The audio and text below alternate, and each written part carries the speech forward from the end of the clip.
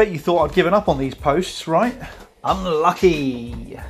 Here I am on day 8 squillion of this bizarre way of life we all find ourselves living at the moment, surrounded virtually by hundreds of you, all sharing your days with each other. And I have to say, it's been brilliant so far. Difficult, of course. Life's not especially easy anyway, though, is it? But the positives are there. Should we look for them? You know me. Anyway, too early in the post to get into all of that just yet. Let's just try to recall some of the bits to be grateful for yesterday. The obvious one for me was breaking the record number of orders for British Wildlife Tales in a day yesterday. 69 woo! Copies sold, over £300 in sales in a single day. I keep wondering if it's a bit crass to celebrate this sort of thing publicly, but I'm definitely not boasting. I'm genuinely just super happy about it and grateful for having found this little opportunity to make my own way in terms of a career. I write about these things a lot because they make up a massive part of my life at the moment.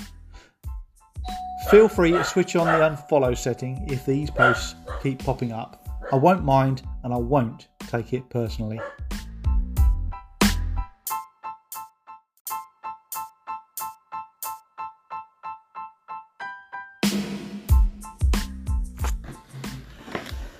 So the marketing meeting yesterday was as usual really positive and super encouraging. We've put together a plan which, if I've pitched it right, means that I can bring such a lot more to the British Wildlife Tales and Stour Valley publishing family and the wider book and wildlife loving community. It'll help me spend more time on Find Your Adventure at exactly the right time. So thank you for that, and hopefully you'll all find some value from it as well. So, because that's kind of the point, really. If you're in business and you're not creating value for someone else, then there's not really a lot of point in being in business, is there? So anyway, I've been helping one or two of my pals get their stuff off the ground too lately.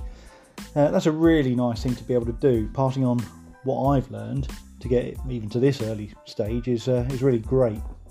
Some awesome things happening during this lockdown what's it. So if you've got an idea and you've never done anything with it, now is quite possibly the best time to get started.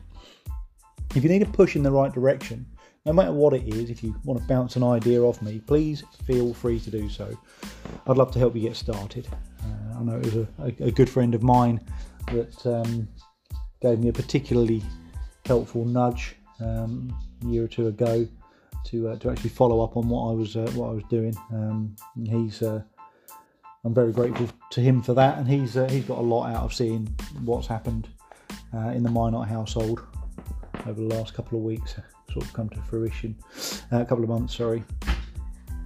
So it's Hope's birthday today, and the main reason this is so late is going out is because of that. We've been setting up a little reconditioned laptop which we bought from Nikon IT Services in Haverhill in readiness for today, and passing on my old one to Ashley. So they're now fully functioning home learners and Sims 4 players.